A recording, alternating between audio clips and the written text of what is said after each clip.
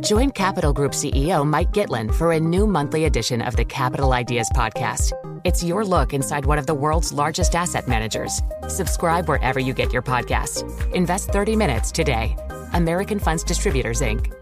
The countdown has begun. This May, 1,000 global leaders will gather in Doha for the Qatar Economic Forum powered by Bloomberg, held in conjunction with our official partners, the Qatar Ministry of Commerce and Industry and Media City Qatar, and premier sponsor Q&B. Join heads of state, influential ministers and leading CEOs to make new connections and gain unique insights. Learn more at QatarEconomicForum.com.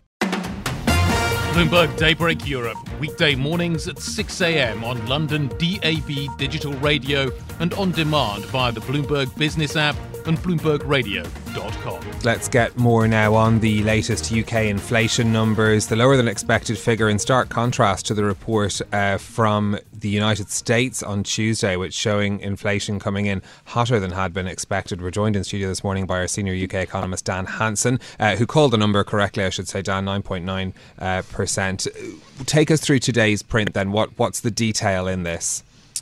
Well, morning, everyone. So, yeah, I mean, today's number is really about fuel prices. So it's a big drop in fuel prices that's pushed down on the headline rate.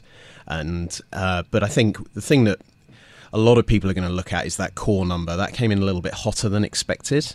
So that's sort of something for the hawks at the bank. But I think one other thing that we've looked at and we're focused on as well is that PPI, so pipeline pressures, appear to be easing a little bit. And I think that will eventually show up in the inflation numbers, but that's a sort of leading indicator. So that's a bit of good news as well. So I think on balance, it's a good news report, but I think at least thinking about how the Bank of England will look at it, that core inflation number will be something that they're worried about. Yeah, thinking about negative surprises, there's the core number ticking up and being higher than was anticipated, Dan. And I was reading that some of that may be driven by clothing and also Inditex out with a sort of from the macro to the micro. Inditex out with a robust report. How they're doing, of course, that's a global story, not just the UK, but all adds up to some areas of the economy seeing that inflation pushed out from energy into other parts, and that's the same worry that we had with the US print.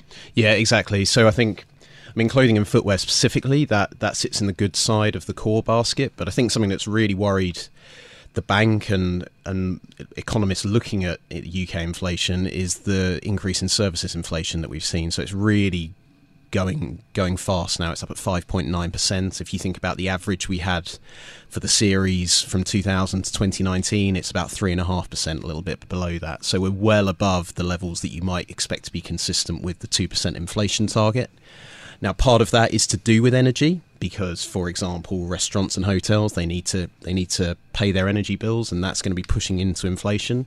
But it's also to do with the labour market. These are labour-intensive industries, and that's what's pushing up inflation in that sector. Of course, the Bank of England's meeting next week, a week delayed because of the period of national mourning here in the UK. Does this extra data move the dial for the Bank of England? I think this one is a really difficult one to call. It's between 50 and 75. Our view is that what the government has done with the energy price cap has probably tipped it towards 50. And the reason for that is that the peak for inflation will now be far lower. So if you remember back to at the beginning of August, the bank was predicting about 13.3, I think, the peak for inflation they expected. And inflation will peak about 3 percentage points lower than that. And actually, the bank didn't take on this big rise in energy prices we saw over August. So potentially sort of 5 percentage points lower than the sort of forecasts that were going out at the end of August. So there's this big inflation surprise there, and I think that's the thing that will dominate the decision next week. Bloomberg Daybreak Europe, weekday mornings at 6 a.m. on London DAB digital radio and on demand via the Bloomberg Business app and BloombergRadio.com.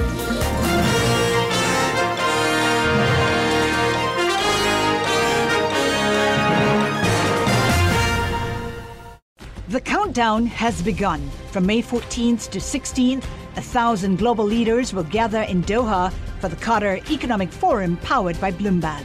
join heads of state, influential ministers, and leading CEOs to make new connections, gain unique insights, and uncover valuable opportunities in one of the world's most rapidly rising regions. Request your invite for this exclusive event at QatarEconomicForum.com.